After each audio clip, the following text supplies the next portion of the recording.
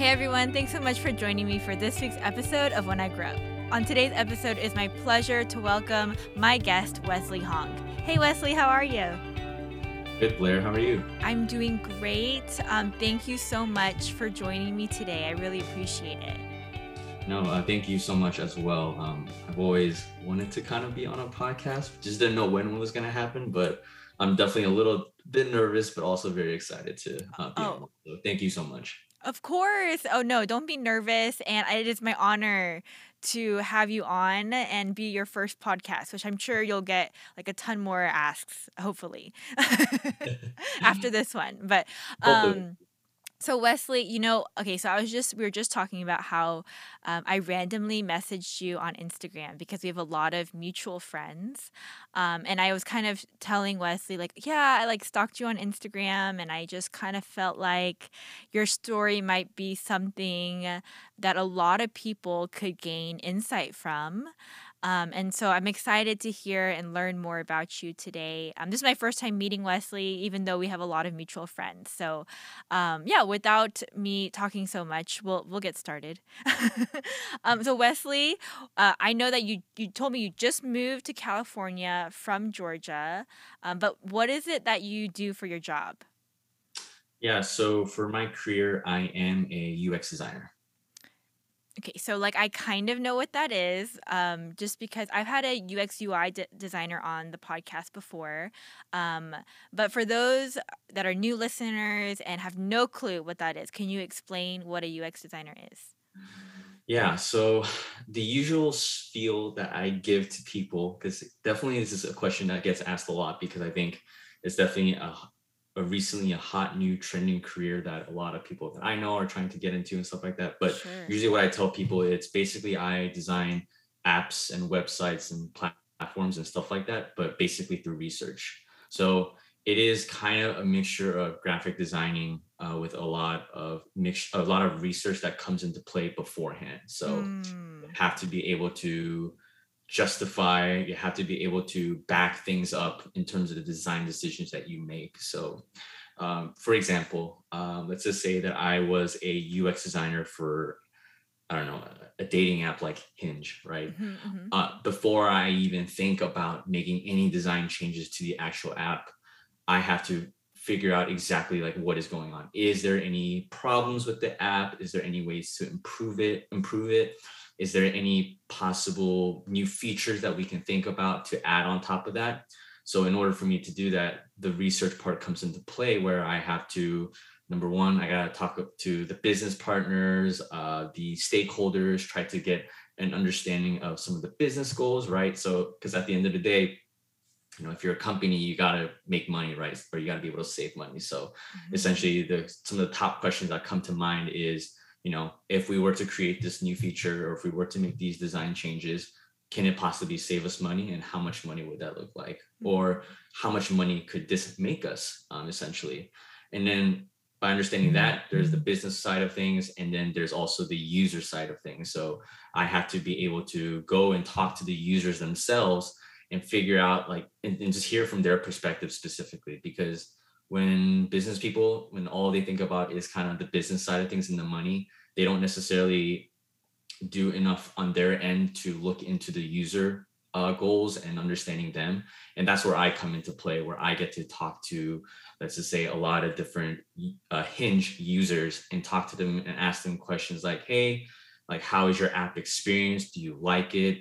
If Mm. not, then what are some of the things that you don't like about it? Is there any part of the features that's really confusing? Is it complicated? Is there too many steps? And then in what ways can we improve it? So based off of that research that we gathered, then it helps me to pinpoint towards a specific solution or a specific change or feature that we can add.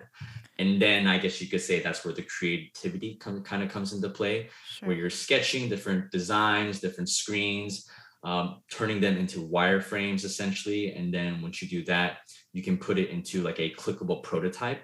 and then use that to test it out with users again. And then they can like play around with it, and they can give their feedback from there. And then if everything looks good, then you can essentially finally push that product out and then see it live and see how people interact with it, continue to get feedback from them. But that's kind of essentially the whole process. It's like, yeah, Mhm. doing the research first and then getting into the creative and working on the design itself. Gotcha. Okay, so like just to clarify, UX stands for, or it's abbreviated for user experience, correct? That is correct. Okay, so like what you were explaining, like part of your job is to like you have to start from the genesis of the issue. Like you the example you gave was using the Hinge app, the dating app. And so I guess you can't even start what you're saying is you can't even start working on the design unless you know what the issues and problems are for the user themselves, right? Exactly. Okay. And Yeah. so you're basically finding solutions for us. So, okay, like for example, okay, I don't use Hinge. I've never been on Hinge, but like um could you make it like an Instagram like user experience? Like what would a like something like so if there was a problem, I don't know. I guess I'm trying to make it more like understandable for myself. Sure. Yeah. So like if I were to use an example like Instagram, right? Uh-huh. I mean, like Instagram right now, the way that the app works, I'd say like it's a pretty good app. There's not a lot of things that are confusing. I think most Right. people have Okay. gotten the full gist of how to use it, right? So I think Uh-huh. for Instagram, their challenge is, all right, what else can we create to keep our users engaged, right? Is there a new feature that we can add to it? So I guess I Ah. guess one of the newer features that they've had is like adding Instagram stories.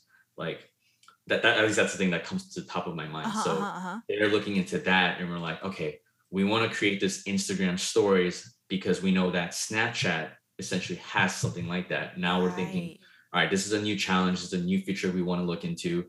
But in order to do that, where do we start? Like, and then there is that aspect of even doing within the research, there's an aspect of doing like competitor analysis. So you Mm. look at other platforms that do the exact same thing, do research on them, see what's working for them, and if there's any like area of opportunities that maybe they're not doing well, that Yeah. helps me as the UX designer of Instagram to capitalize on that and to essentially create that and then make that possibly even better than Snapchat essentially. Wow. So do you have to know how to like program and stuff too as a UX designer? Yeah, I think the biggest misconception, one of the bigger misconception that there is with UX design is, you know, the question that pops up a lot is, do UX designers need to know how to code? Oh, And I okay. totally understand why people have that misconception or why they keep asking that because, people think, all right, UX design, it's in tech, right? Mhm. You work with software developers, technology, so there's the idea that you may also need to code. So to answer that question is for me, no, I do not code. I do not need to know how to code. I've Mhm. never been asked to code either. Okay. Because usually when you're working at more of like a bigger company, there is always going to be a specific software engineering position there or software Ah. engineer available. Okay, You're okay. going to be working with them specifically. Okay. The way that I kind of describe it as well is that if I were to use like a different analogy, like me as a UX designer, I'm kind of, and if we're trying to build a house, I'm like the architect, right? Like I try to figure out, all right, how many rooms does a house need to have? Where do the electric plugs need to be within a room? Like how many does there need to be? Mm. What is the ideal spot for a master bedroom to be in order to get the best sunlight? Like I do all that research and I really lay that all out. And then once I'm done with that as the architect, then that's where I would say the software engineers come into play, where I would describe them as kind of like the construction workers, Mhm, where mhm. they start to actually build it from scratch, from the bottom to the top. And then us two, we have to definitely interact and talk a lot and make sure that we are on the same page, right?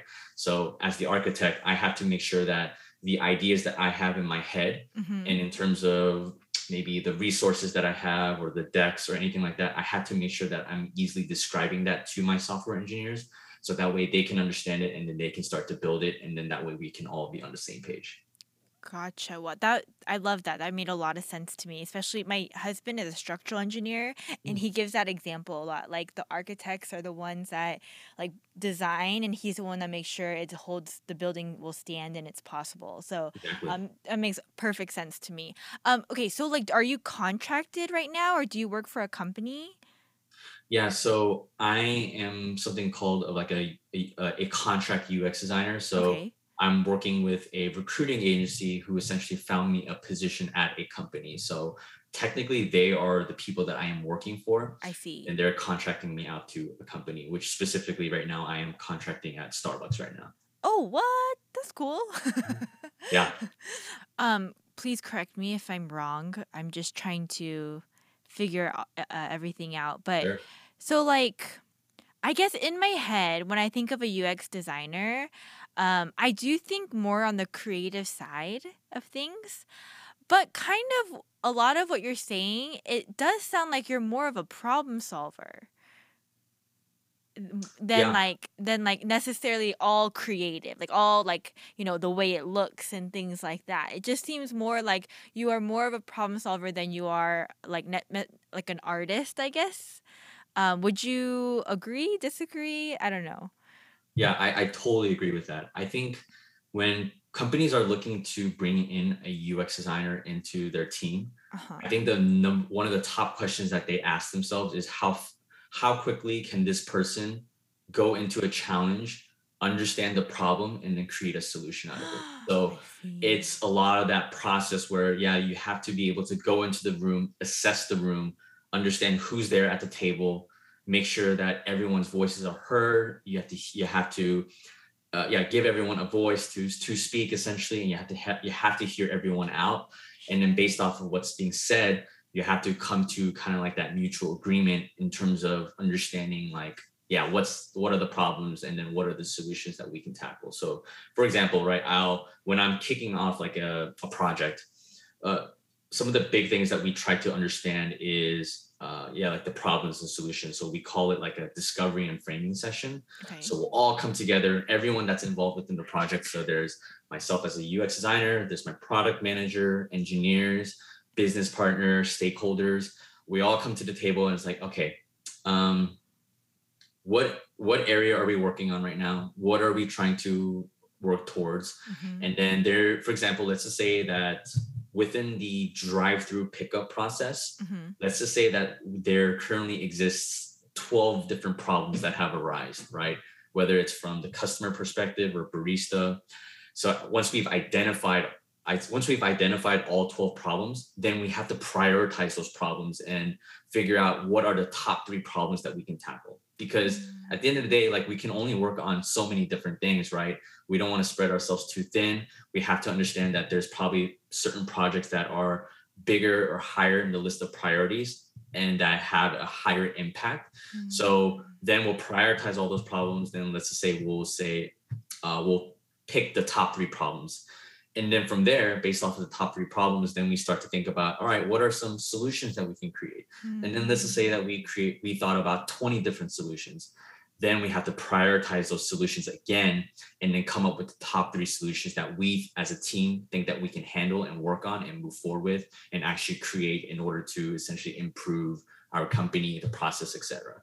I see. I see. Man, there's a lot of steps too that have to go into it before you actually start creating things, I feel like. Exactly. Um so what was I gonna Oh, is there a benefit? Do a lot of UX designers like contract work? Is there a benefit to that or do you try to find somebody that will hire you just with their company or yeah, what is your take on it?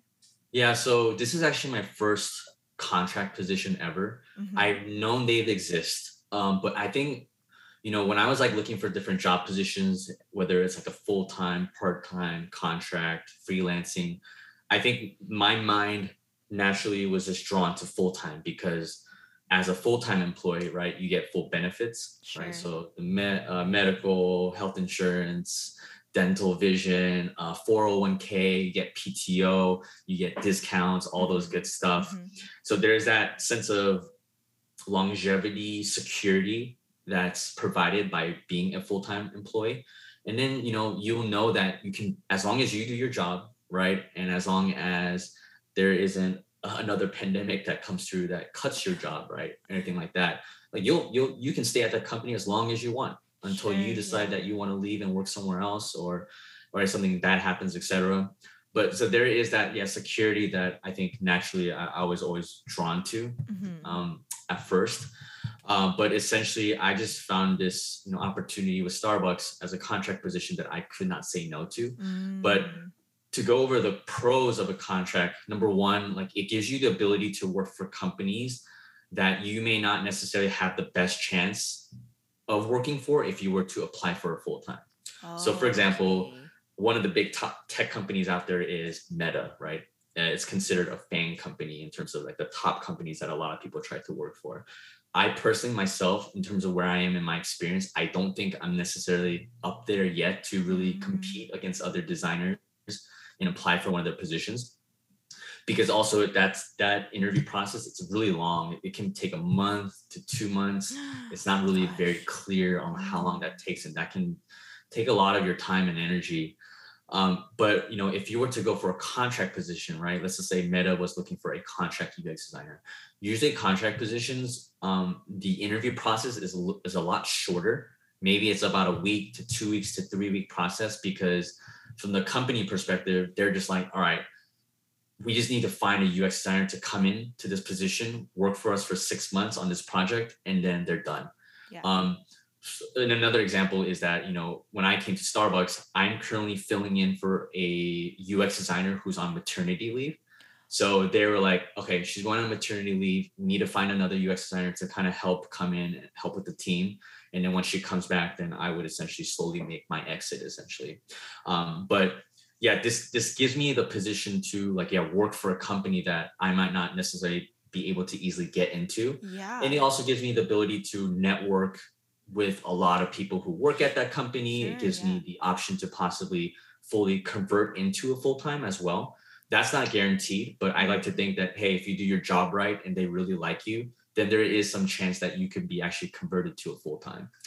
And then the other aspect that comes to mind is that usually contract positions, they get paid higher than a full time, Huh. because since you don't get full benefits or Mm. anything like that, they'll try to kind of compensate that in terms of pay specifically. So that's been a kind of a nice little bump in terms of my salary a little bit, in doing that specifically. But yeah, there's definitely pros and cons. Yeah. And then one quick thing, and then the con is that my contract with Starbucks is coming to an end in the first week of July. Oh, So now no. I'm in this process of like, oh my gosh, I have a month to find my next job, whether it's another contract role or another full time. So there is kind of that cons of feeling not secure with where you're Sure, at.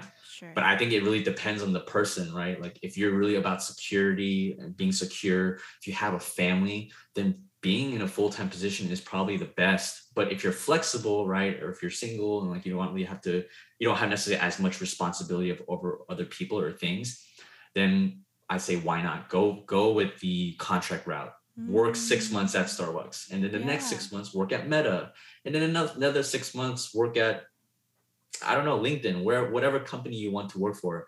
There is that sense of liveliness and fun that I think that there is that aspect of like doing a contract role specifically. No, I think that is like such great advice and such good information because I feel like, I mean, I don't know. I think I'm just not exposed to a lot of things, especially now, at this season of my life as a mom of two and, just trying to, um, keep my family alive. But no, but I never knew that, and I feel like knowing that piece of information is really eye-opening because yeah, why wouldn't you do that? Because it seems like if you're single and have the flexibility, you would gain so much experience in such a short amount of time from so many different well-known companies, you know?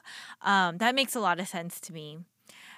Yeah, it's Yeah, the yeah. experience, the the type of companies you could work for, and obviously there is some sense of, what's the right word, when you get to work at these like big top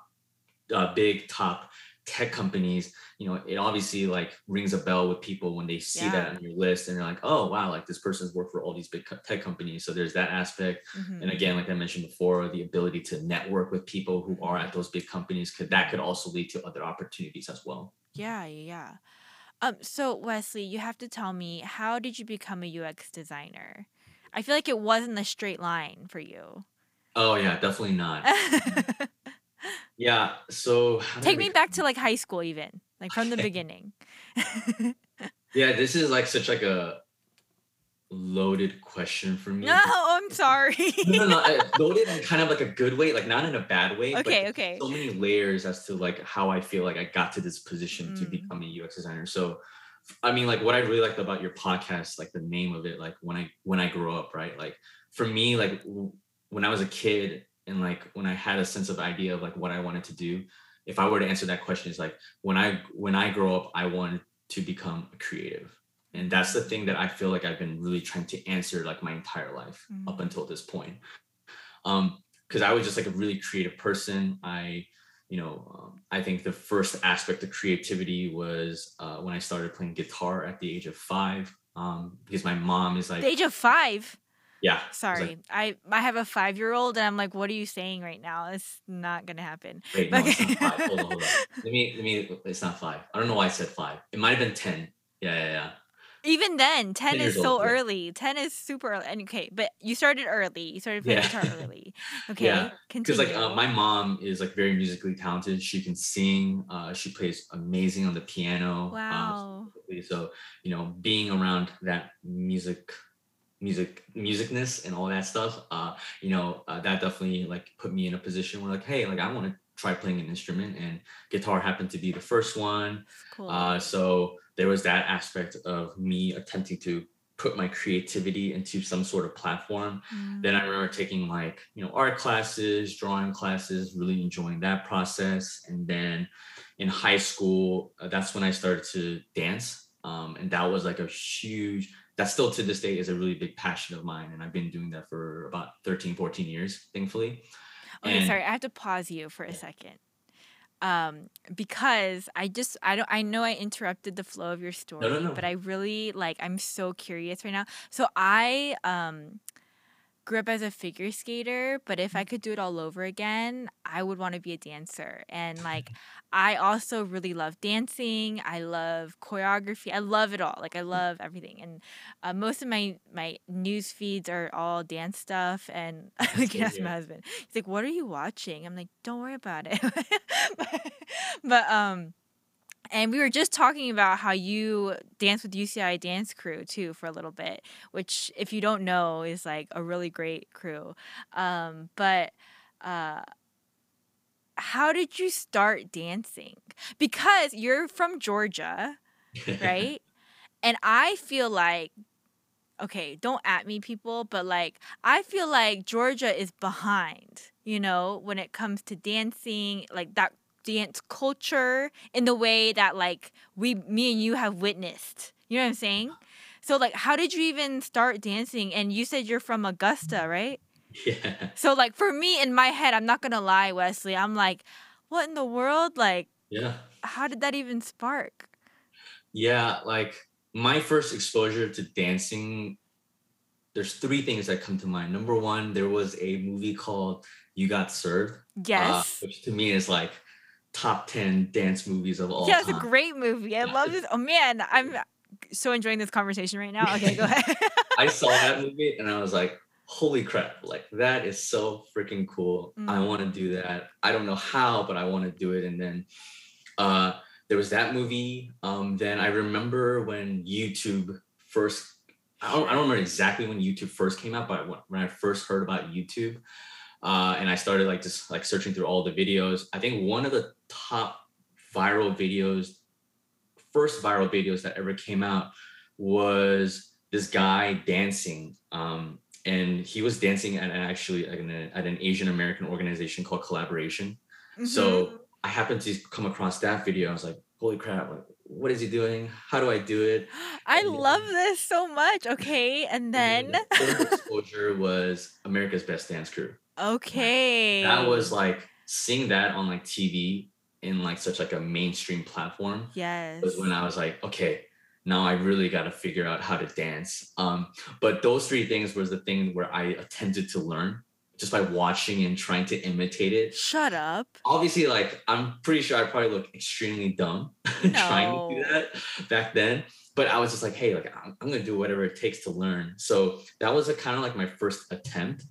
And then when I moved to Augusta, this is so wild because like I just never would have expected this to exist in Augusta. But I used to go to the YMCA, you know, Uh-huh. to play sports, do stuff like that. And then when I was there one time, I saw that there was a breakdance class that was being taught there. And I was like, oh my gosh, like this is what, like in Augusta out of all places.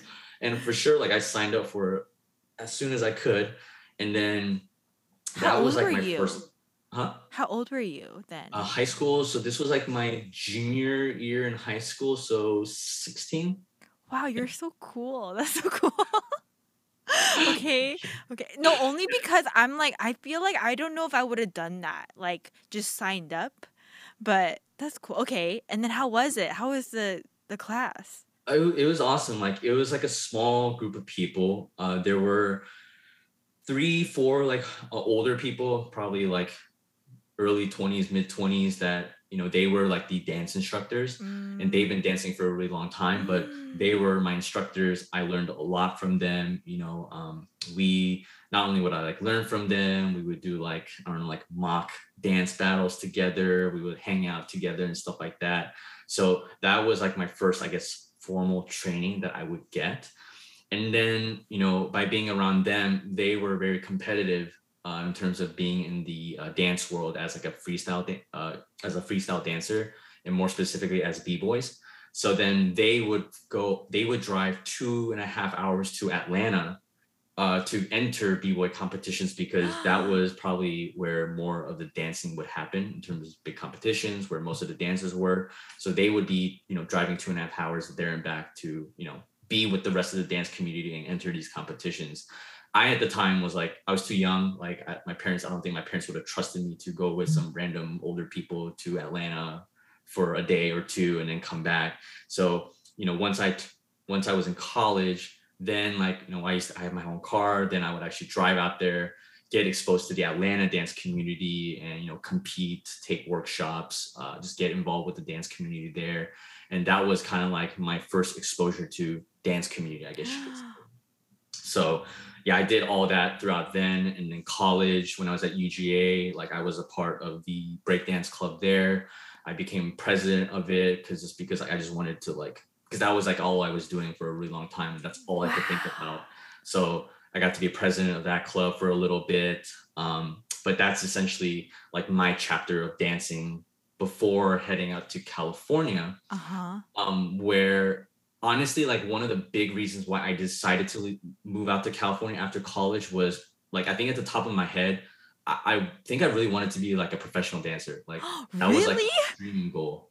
Like I didn't know how it was going to look like or what I was going to do or where I needed to go. But I was just like, I need to go there because I would watch a whole bunch of like dance videos and footage on YouTube, and they were all in like Southern California. They would Sure, yeah. all be in like Irvine, specifically at UCI, Like because Quest crew is from a lot of them are from Irvine. yeah, like they're like Irvine, LA area, Yeah. and then like Capa Modern, they're specific Yes. UCI. And then I was like, holy crap, like this is the exposure that I want. And that's where when I did move, I basically was like, all right, how do I get a part of this dance community? So there was a Facebook group for UCI. There's a specific group called B-Boys Anonymous. They're the freestyle dance community dance group there, and they host a lot of the dance events at UCI specifically. So Oh. once I found out about them, I just decided to randomly hit them up on Facebook, on their Facebook group. I messaged them and it's like, hey, my name is Wesley. Like I'm new to the area. I know that you guys have like dance sessions like 2 times a week. I would love to like come out to it. Like, can you guys give me some information? And thankfully one of them answered. And then you know, from there, I just started attending their dance sessions like twice a week. Like it was from like 9 p.m. to like 12 a.m. where we're just all dancing together, grabbing food after, and just like being exposed to that. And I think one thing that you mentioned before was just like, you know, in Atlanta or Georgia specifically, even now to this day, like the dance community there, it's not organized. Like it's there, it's Mm, small, but I wouldn't mm. say like they're on top of it when it comes to like all of them coming together. Like I don't think there really is like an organized Facebook group where Right, people right, share right. things. And California, Southern California, it's a complete different game and a different Sure. story.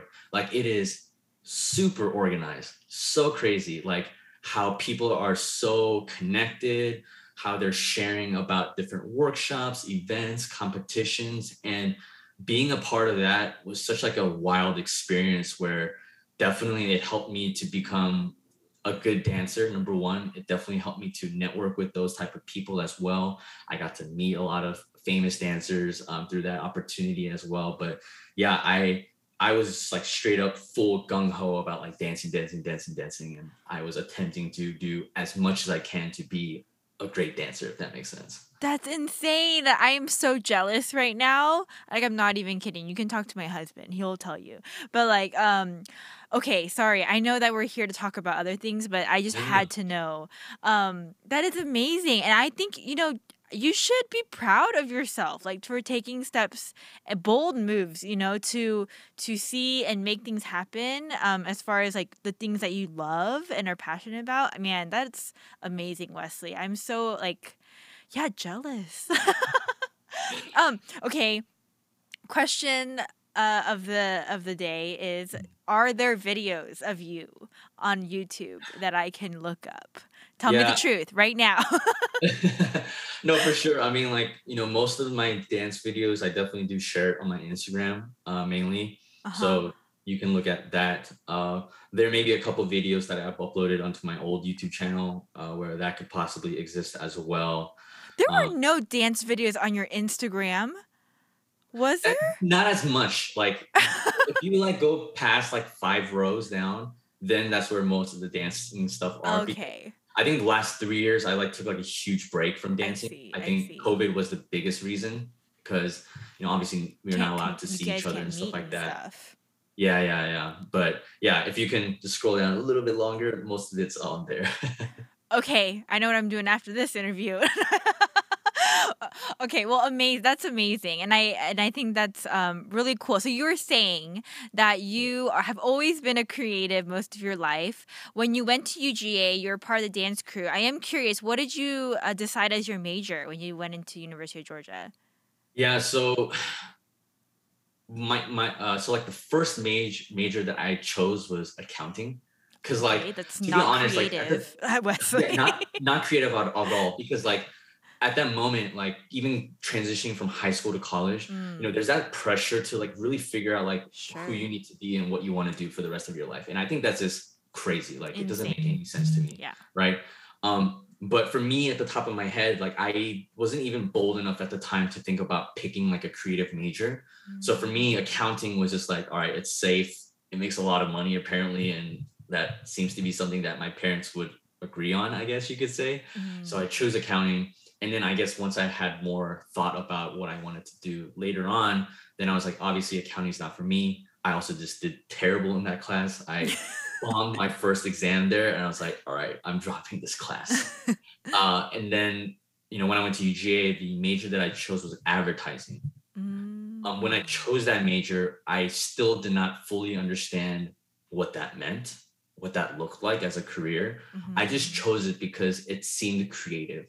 And there's Sure. definitely like a lack of knowledge that there's definitely a lack of effort on my end to really understand like what each major is in terms of like what it could provide, how much money you can make, like what does that look for you in the future. But chose advertising and I was thinking, okay, it sounds very creative. It sounds like I can like work on like ad campaigns, come up with marketing, come up with visuals.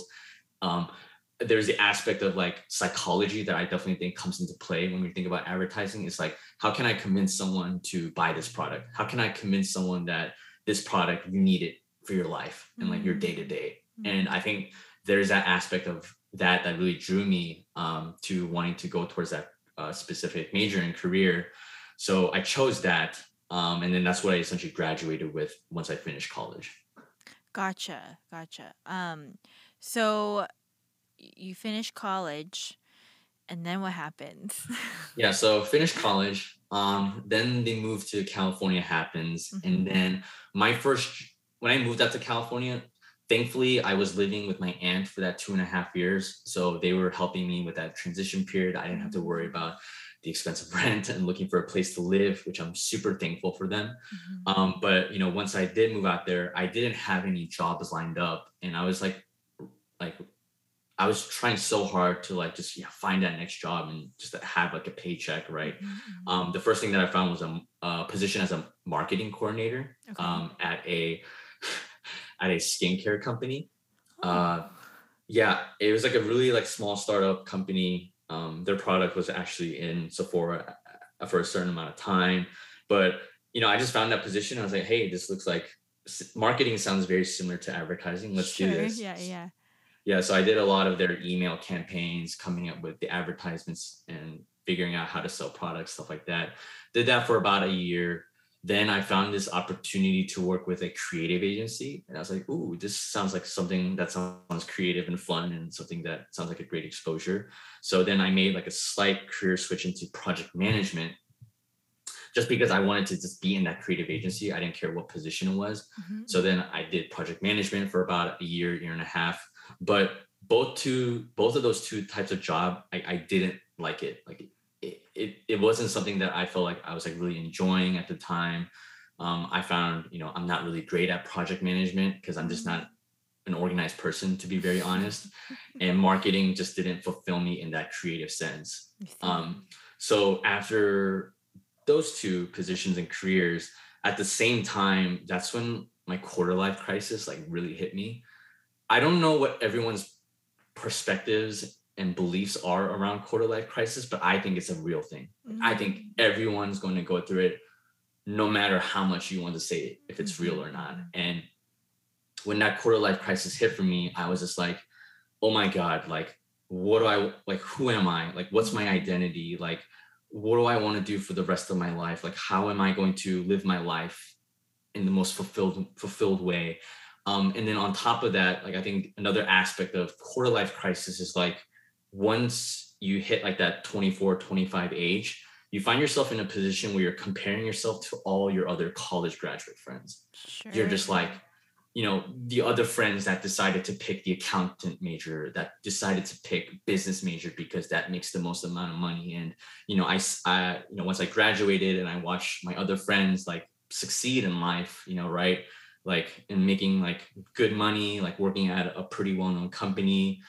um I see that, and obviously internally, self-consciously, like I'm like comparing myself to them. I'm like, crap, like where am I in my life? Like, why is my life not like that? Like, how Mm. do I get there?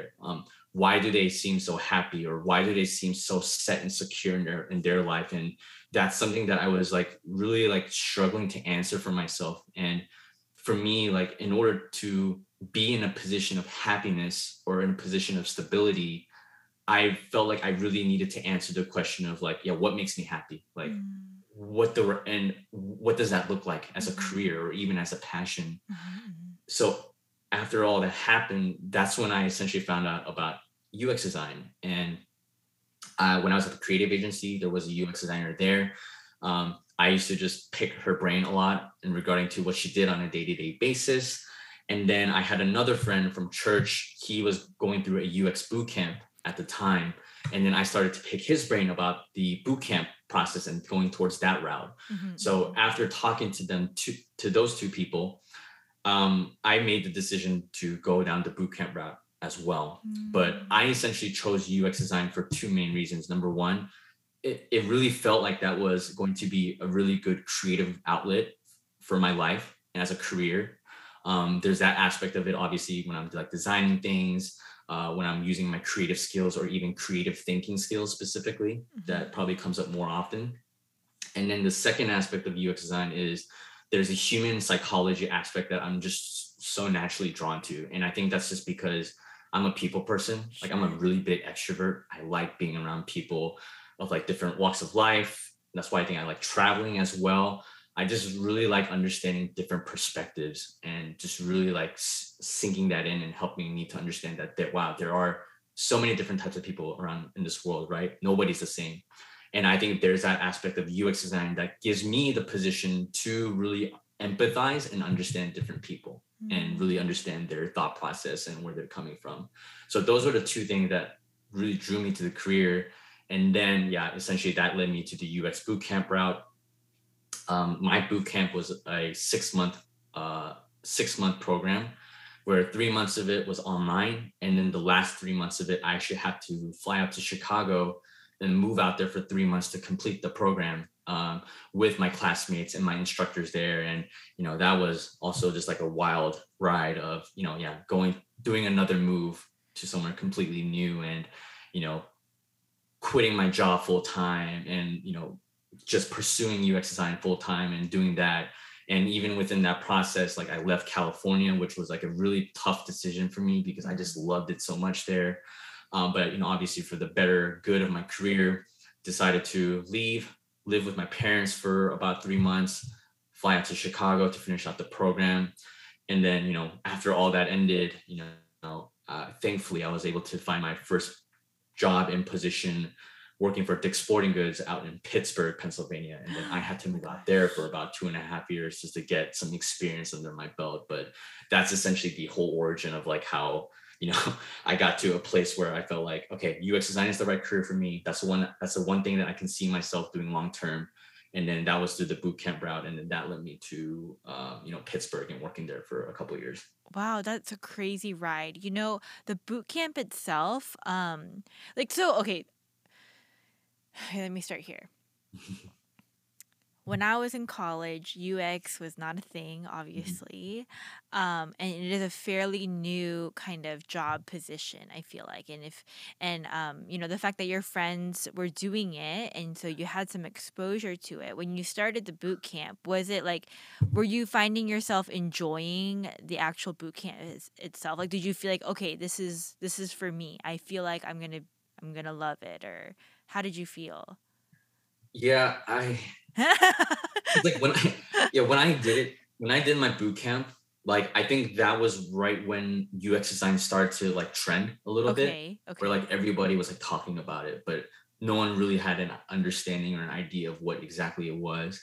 And to be honest, I think I went in like at a perfect time because I think if I were to have gone to a boot camp anytime after that I did, Mhm. it would have been a lot harder because even to this day, UX design is still very competitive and it's a hard field Yeah, yeah. to That's what I because a lot hear. of people are doing the boot camp route these days. But yeah, to answer your question, like the whole boot camp stuff, like you know, I understood that it was a gamble. Like Mm. even when you do a boot camp, right? Like your job's not guaranteed. Like after you finish the program, like it's not like you're given this official certificate that tells you that you are an official UX designer, and that itself is not really going to hold weight when you start applying for different I positions, see. actual real positions out there. Um, so there was definitely some doubts in my head about like, is this it? Like, is this the right career for me? Like, is this the right gamble? Because also on top of that, UX design, the bootcamp program itself wasn't cheap, Mm. and I needed my full support of my parents at the time to do that. And there was a lot of process of me convincing my parents of that because I think you know as I was going through quarter life crisis and I was trying to figure out my career, like from my parents' perspective, I definitely think they could tell this is like, what is Wesley doing? Like, why isn't he like figuring out his career? Like, why is he being so indecisive? Like, why won't he just grind it out and stuff like that? So there's a Sure. lot of that aspect of like really convincing my parents, like telling my parents, like, hey, I feel like this is the best move for me and I need your guys to support, obviously emotionally, mentally, financially too, as well. And then was able to thankfully convince them, hence me going into the boot camp.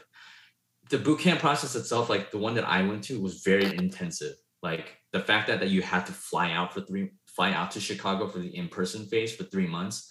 Not a lot of boot camps require that today, but there is that aspect of being in a classroom, being amongst your peers or your classmates, and being in front of an instructor and getting that in-person experience was something that I feel like I thrive in. I know that Mm. there are people out there that would rather self-teach themselves. They don't do really well in classrooms. to each its own. But for me, like being put in that position, I think really helped me to learn and grow, and be where I am today. So yeah, that whole boot camp process definitely wasn't easy. Definitely took a lot of convincing and decision making. And there's obviously the worry that comes after once you finish of like then having to apply for different positions and putting yourself out there, especially in a new career and starting brand new in that sense. So there was definitely a lot of challenges and struggles and thoughts that I had to like really like think about and overcome in order to push myself through it. Yeah, wow. That's big because I feel like, again, like you mentioned before, you knew you were taking the risk of doing the boot camp itself. And so um but that's amazing that you got a job like right after, pretty much you said, right? Yeah, it took me 3 months, 4 months after my boot camp ended to find my first job. And again, I think what helped was the fact that I was willing to be really flexible Right, because, right. at first once I finished, I was like, all right, I want to get a job either in Southern California or back in Georgia. So I Mhm. started just looking for jobs in those two specific areas. Couldn't find anything. Then I was like, okay, fine, I'll just start looking at different cities, other bigger cities and states. So then I started to look for positions in DC, Chicago, Seattle. Still couldn't find anything. And then at that point, I basically owned the whole beggars can't be choosers mentality. And I was like, I will go wherever to get my first job and get the Mhm. experience that I need to do. Mm. And then that's when I found the junior UX designer position that was open and available at Dick's Sporting Goods. But then once I looked where that location was, it was Pittsburgh. And to be honest, at the time, I had no clue where Pittsburgh was. I think a lot of people don't, to be honest, and I don't blame them. And then I was like, oh shoot, this is where Pittsburgh is, all the way on the left side of Pennsylvania. Yeah.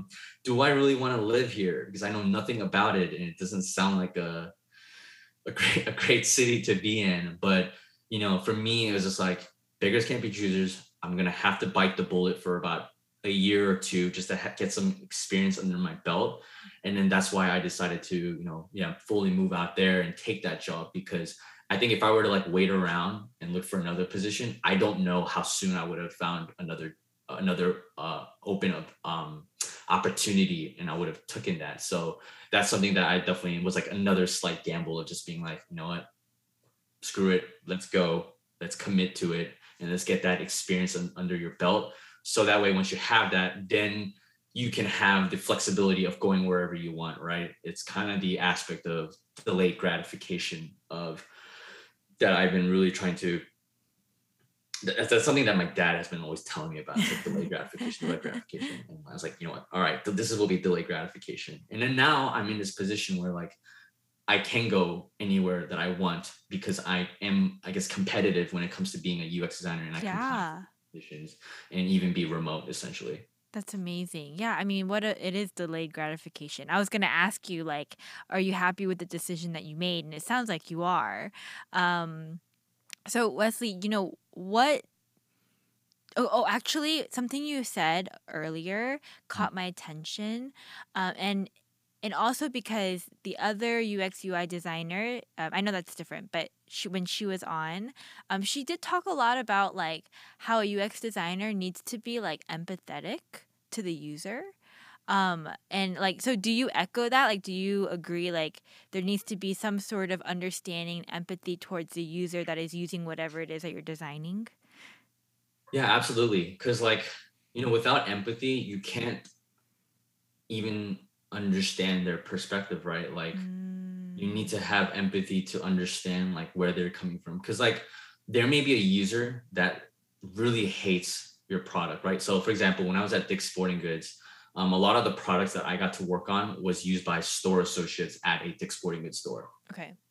And I would come across stores. So whenever I would do user interviews and research and I would meet these store associates or managers, I've come across a couple store associates who were very not friendly, very jaded, very mad at, I guess, corporate Sporting Goods, because Mm, I feel like that's the same opinion for a lot of people who are working for a bigger company, where they're like, yeah, like I don't feel like my voice is heard amongst corporate, or I don't feel like they take us seriously, or whenever I try to give my opinion or feedback on something, they won't, it doesn't go to the right person, or it falls on deaf ears, right? Yeah. And when I start to interview some of these people, they look at me with skepticism. They're like, Mm. oh, here's this guy coming from corporate trying to tell us what to do, or here to hear us out, but it's probably not going to be used at all whatsoever. And a lot of that was uh, shown to me into a very certain hostile kind of way. And Yikes. I've had to do my best to empathize with them. I get it. Like, yeah, Mm. I can totally understand your position where like you feel like your voice isn't heard. And I've had to like say things like, hey, like, yes, I'm from corporate, but I'm not here to get you in trouble. I'm not here to rat you out. I'm really here to listen to your perspective and your experience and the technology that you're using, so that way I can get your honest and genuine feedback, take that back to my team, and actually improve your experience and make it better. Mm. So like another way that I've done to empathize, or just to come to them with like a peace offering, is like we would do like store visits for like 3 to 4 hours, and we would just be there just gathering research and interviews. Sometimes we would go to the store with like a box of donuts and like coffee, because we're just like, hey, we know we're taking up your time, we're taking your space, but here it's like, here we come in peace. Yeah.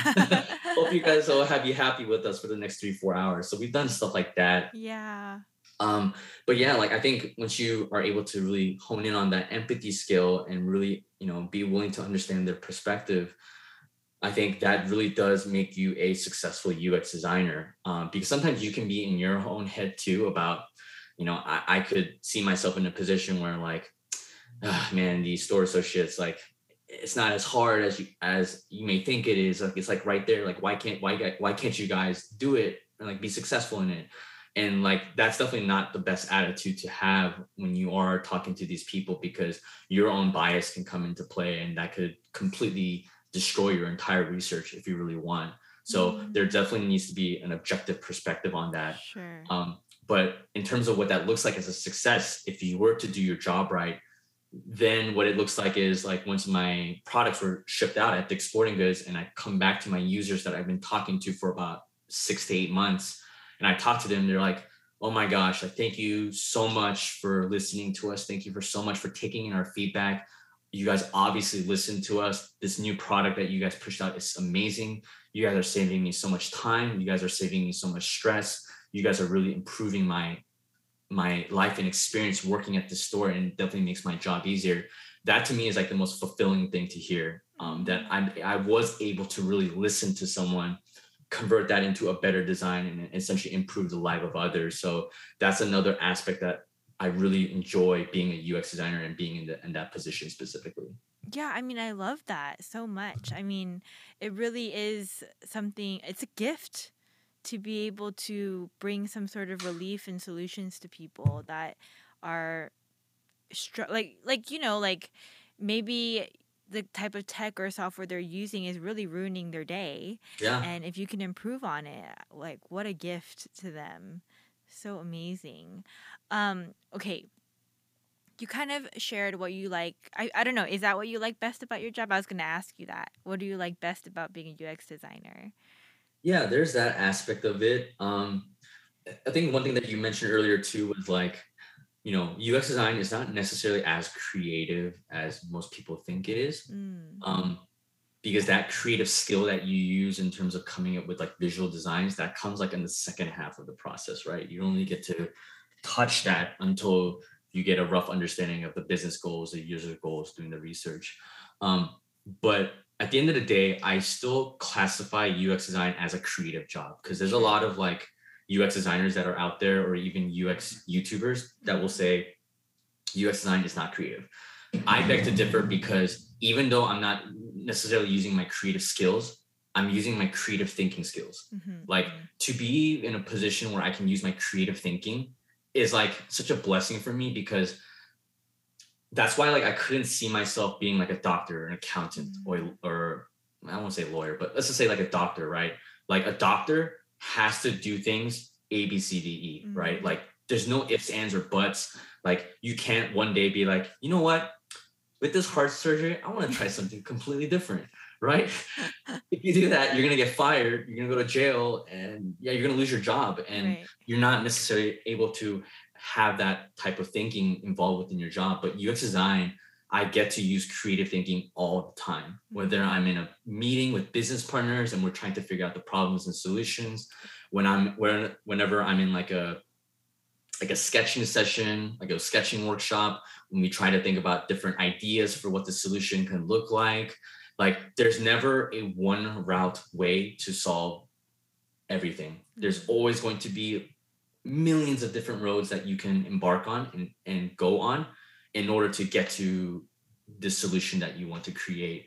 And that's another aspect that I really do enjoy. Yes, I'm not using my creative skills necessarily, but to be in a position to still use creative thinking, that gets my brain juice flowing, and to be in a position where like, yes, like I love this. Like this is where I feel like I'm really thriving, and I'm so thankful that I can do this with so many other people who think the same way in that creative way. But that's another aspect that I definitely do enjoy about this, and being able to utilize that from to that extent of creativity. Sure. Yeah, that's like that's I mean, I'm just like so happy for you that you found this outlet, and not so late in your life as well. Um okay, so what do you like least? mm, what I like least, there's definitely a lot of challenges of working with like your stakeholders and business partners. Uh There's this battle between business Money, goals money. and user goals. Um, and as a UX designer, I'm there to represent my users, and then the business Yes. partners are there to represent the business. And you have to come to the same table and come to a mutual agreement about what it is that we are striving and working towards. Because Why would there be disagreement? because I think from a business partner perspective, they're not there talking to the users and really getting down to the nitty gritty. So a business partner might think, all right, problem A is the one that we really need to tackle, and solution C is the right solution to fix this problem. So they'll come to us Um, with, I guess, a suggestion, or they'll come to us and be like, hey, we want you to work on this. I, as a UX designer and working on a product team, what we do within that process is we validate that. So a mm, stakeholder might tell us to look into these things. We'll go talk to the users, and then we may hear something completely different from the business partners. I see. And then we have to essentially come back to them and be like, hey, we know that you brought up problem A and solution C, but that's not actually the real problem with what's going on today. It's actually problem B and then solution A that we really need to be working on. And here's why. And I back Mm, that up with my research that I've done when I do my store visits and talking to the users and such. So they definitely come from a very, I don't want to say narrow perspective, but it's their own perspective, and I'm totally understanding of that because they need to, think about the business goals and what's making the money and stuff like that. And it is definitely both people's job to come to the best middle ground, so that way we can move forward and accomplish the business goals while accomplishing the user goals. And sometimes that process can take a lot of different meetings yeah. depending on the person itself. And that's where I even have to have empathy skills for my business partners too, right? Like some of them can be very disagreeable. Some of them maybe have never worked with UX designers, or maybe they've never been a part of a creative thinking uh, workshop or collaboration or session. Then I have to be like, okay, like what can I do to change these certain things in order to make it more relatable or understandable. So there's that challenge that there may be some pushbacks from them about what exactly or like we're doing. Yeah, Because another yeah. example is like I might do like a sketching session or a session that involves some level of creativity, and then there may be a business partner that could be in on that same meeting, and they're like, why the heck are we drawing? Like, how is this going to solve the solution or solve this problem and get to what are we doing? Like this looks like a waste of time. And there are people like that. And I think those are obviously the harder people that you have to attempt to convince them that we are doing everything in the right way possible to, fix towards the go towards the right problem and fix the right and come up with the right solution. So there is definitely that hassle of, yeah, trying to get everyone on the same page and coming up with the best middle ground in order to move forward with your product. Sure, yeah, yeah. Man, you're so good at like articulating the answers to all these questions. I'm like, I'm like, wow, Thank you. like Thank you a I'm lot. learning so much. I'm learning so much. Thank you so much. So we're coming up to the end of our hour together. I mean, we can talk more, but I also feel like we could chat forever. So Sure. that's dangerous. But but Wesley, was there anything else that you felt like you would want to share? Or it's something I missed even? Mm, I f- something that I want to share. So like, I have a question for you. So like with your podcast, right? Like yeah. your podcast goal is to, I think I read like a snippet about like, you work with a lot of younger people, Yeah, yeah, yeah. and you're trying to, have this platform so that way, people like me can share our story and our experience and help them to, I guess, like what strive in their career, their life. Mhm. Is that kind of like the gist that I'm getting with your podcast? Yeah, I mean, my listeners that normally, I mean, like my goal was to expose like young people to different types of opportunities and jobs, and I'm you had already mentioned it before. Like, it's how are we supposed to pick what we want to do at 18? It's so Mhm. crazy, right? Like, we don't even know ourselves very well at 18, and but even so, there are still people that go to college and have to choose a major. And so Sure. my goal was kind of to just expose people to different options. Like, you don't have to do the three things that we were told that are only things we can do, right? Maybe not Yeah. in every family, but in a lot of Asian American families, doctor, lawyer, engineer is Sure. the top three, right? And so, or maybe accounting too, probably, but and so I have learned through this podcast that not everything is a straight line, especially my personality. I Mhm. think just the way I have been wired is like, yeah, like you decide, you do what you're supposed to do, and then you apply it. And my life did not turn out that way at all. But I thought it would, and then, I'm discovering um, I am definitely not the only one. I think there are a few guests that I've had that they've decided they knew and they just went for it and they're super successful and they also love what they do, right? But definitely the majority is not the case, and it's similar to your story, right? I think a lot of people that listen get encouraged Mm. because they're like, oh, so like what I was trying to get at was I thought it would be like younger students that would listen, and Gotcha. some of them do, but I'm noticing just even through my statistics and stuff is that a lot of my listeners are that postgraduate Yeah. where hey listeners, this is you. Um uh like just graduated, right? And it's like, oh, like now I really have to figure out what I want to do with my life. You mentioned quarter life crisis. I went through that as well. And so I'm a firm believer of it too. It's like, oh crap, what do I do now? And so, yeah, a lot of my listeners are more in that general area. Gotcha. Okay, that makes a lot of sense. Mm-hmm. Yeah, I think one of the questions that you shared with me earlier was something around like, what would I have done differently? Yeah, yeah, yeah. I think Any one of, advice?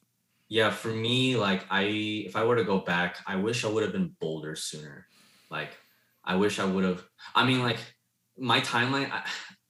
Yeah, like there was a lot of things that I definitely did to just be like, you know what, F it, let's do it, let's fully commit and see where it goes.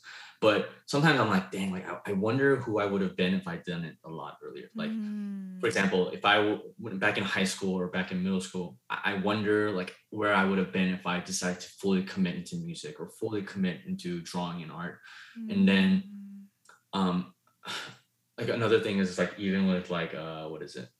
Like the YouTube channel that I have, like I wish I would have started that so soon, like a lot sooner, because Mm. that was something that I've been wanting to do since I was in middle school. Because I've Mm. been video editing for fun all the time, and I was like, "Oh, I want to be in this position to do the exact same thing from the YouTubers that I watch, and that was definitely something of a late passion that has started as of recently. Um, but with being bold, like it's about like really going towards what it is that you exactly want. Like, how much do you want it? It's like, for me, like, I wanted to be a creative obviously I didn't necessarily know which direction to go, but I just knew I had to keep running and moving forward towards that direction. And that was me making these bold moves to be like, you know what, I'm leaving Georgia where I've been there for 6 years. Yeah. I'm going to go to California, somewhere completely different, um, and take a deep dive into that and see where it goes. And obviously that has led me to like a dance community, that has led me to a creative community, that's led me to UX design, and then that's where I am today. And Mhm, then mhm. even with UX, and then all of those three combines, that has led me to creating my YouTube channel around UX design, right? So like I feel like all those different things essentially kind of comes full circle, and I'm able to combine them all together. But there's definitely moments in college and high school where I was very, very hesitant. I was very scared. I was scared about what my parents were going to think. I was very scared about what my peers were going to think. To me, like, especially when it comes to peers and like your college friends that went to college with and you grew up with, like, those are the ones that I don't. Now I'm thinking, now it's like I don't know why I cared so much, but I understand why I did, because at the time, like, that's your everything, like Mhm. validation, respect. um as a college student, as a man, as an Asian American, like, those are all things that I think everybody struggles with regardless of your age. But college is kind of that prime time of just, you're just like, all right, how do I be cool? How do I get all the girls' attention? Like, what can I do to do the cool thing? But for me, it was just like, yeah, I wish that if I was to get my headspace out of that a lot earlier, I just would have been very curious to know what position I would be today. Because Mm. I think everything that I've done has led me to this point. But it's also the question of like, oh, if I did this 3 or 4 years younger, I might be at some completely different position where I feel like I'm really doing really well for myself, blah, blah, blah. But yeah, that's kind of the thing, is like, I just try to, I would tell other people to be bold. Like, if that's what you want, go for it. Like, no one's stopping you. Like, your parents not stop. I mean, to a certain degree, your parents aren't really stopping you. Your friends for sure are not stopping you. Like, go for what you want, whether that's a move, whether that's committing to a boot camp, whether that's saying like, hey, like, I'm going to put these group of friends aside and put myself in a different group of friends that I know that if I'm with them, I'm going to grow in the way that I want. And obviously that's like a really bold decision to do, in that sense of like, you worrying about, oh, am I going to lose these friends or not? But I think, yeah, I think at the end of the day, if that's what you really want, you're going to go for it, and you Mm. have to commit and be bold. And I think if people really do that, at the end of the day, you're going to be like, why didn't I do this sooner? Because you're, Mm. at the end of the day, are going to surround yourself with people that understand you, that really understand you, and the way that you are and the way that you think.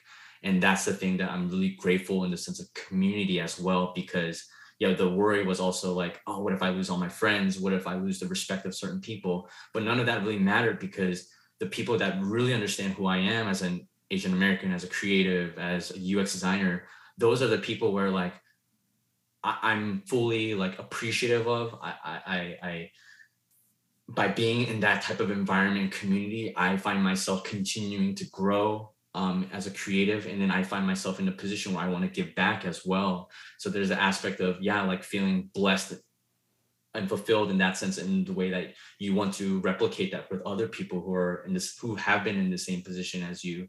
So when I see people who are like coming out of post college, like, I'm like the most excited for them specifically. Yeah. Like, it's also the moment where you're deciding to become a legitimate full adult.